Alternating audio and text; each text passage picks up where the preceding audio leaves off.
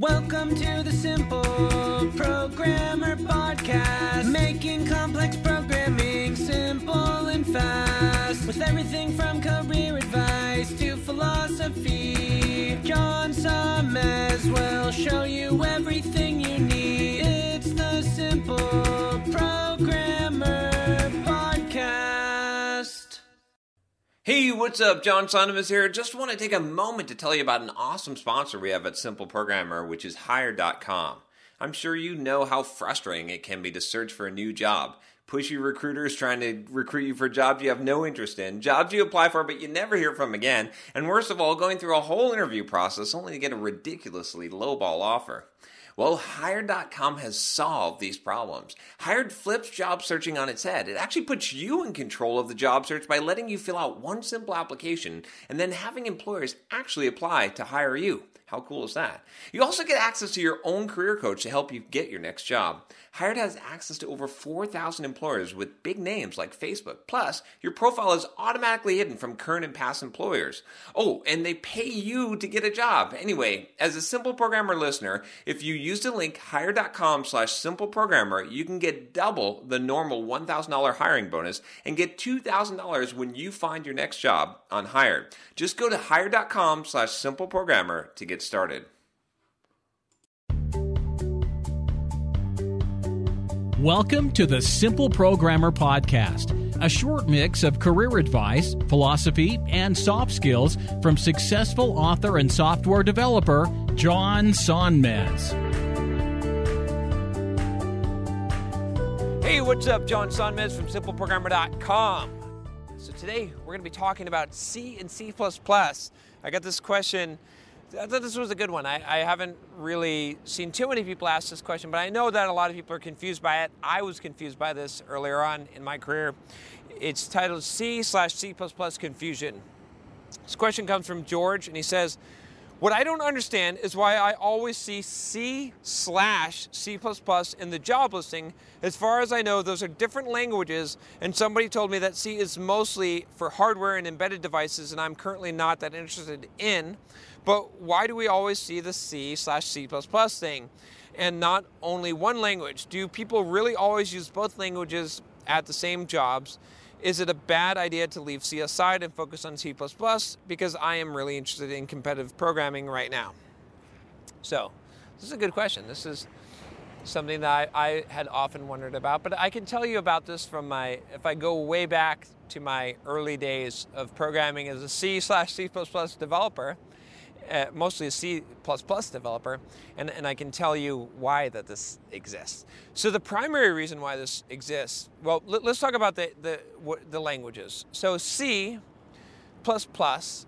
is a superset of C for the most part. Now there's some small exceptions to this, but for the most part, everything that is valid in C is valid in C++. And so C++ is C plus more, the C++, hence the name.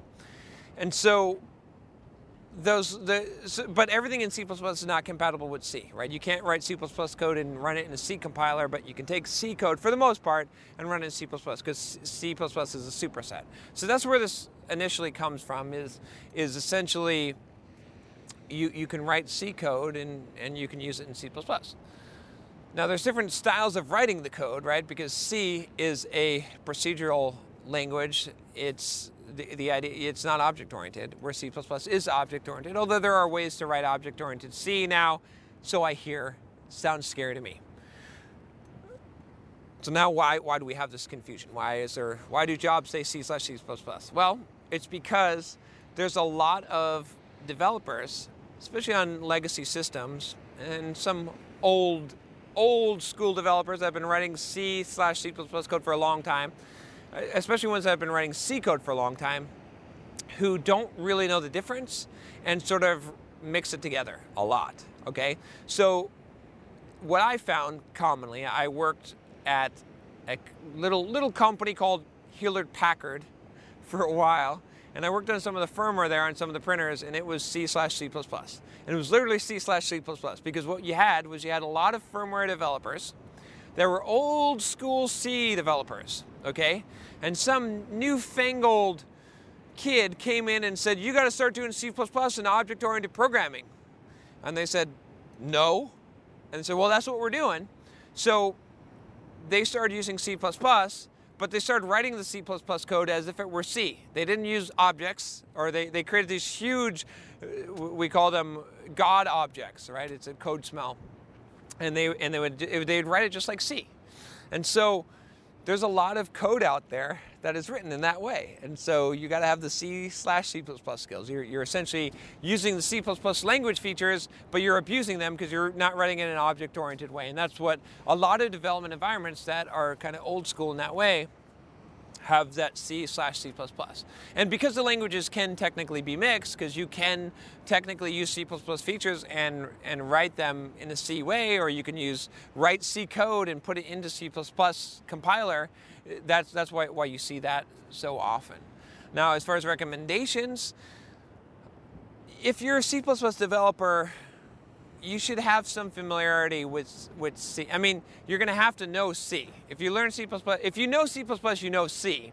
You just don't know how to write idiomatic C, right? So you might want to look at how people write idiomatic C, especially in low-level firmware stuff, although a lot of it is C++ now, and gain that understanding. But in general, if you know C++, you can look at C code and understand what it's doing. And there are some context, some arguments for writing C instead of C++. C++ is a lot more complicated than C. So there's plenty of environments where they just do plain C. But I would not invest heavily into plain C. I don't think that's a good investment. I did a video on how to learn C++, and I basically said not to do that. And I still kind of stand by that. I mean, if you want to learn C++, it'll make you really smart, too smart, and it'll be really hard, but it's rewarding, right? Because it's a difficult language to learn. There's a lot to learn and a lot of ways to blow your whole foot off, as the creator of C++, Barnes Strosup, famously said. So there you have it. That's where we've got that little bit of history. If someone else has some background on this and would like to chime in, leave a comment below. If you've got a question for me, you can email me at john@simpleprogrammer.com. And if you liked this video, if you want to subscribe to the channel, just go ahead and click that subscribe button below, and you'll get more videos like this one about all kinds of programming topics, life, career, philosophy, fitness, you name it. We talk about it here on this channel as it relates to a software developer's life and beyond. All right, I'll talk to you next time. Take care. Hey, what's up? John here. Just wanted to make sure you aren't missing out. Only about half the content I put out is on this podcast. This podcast is created mostly from the audio from the YouTube videos I put out daily.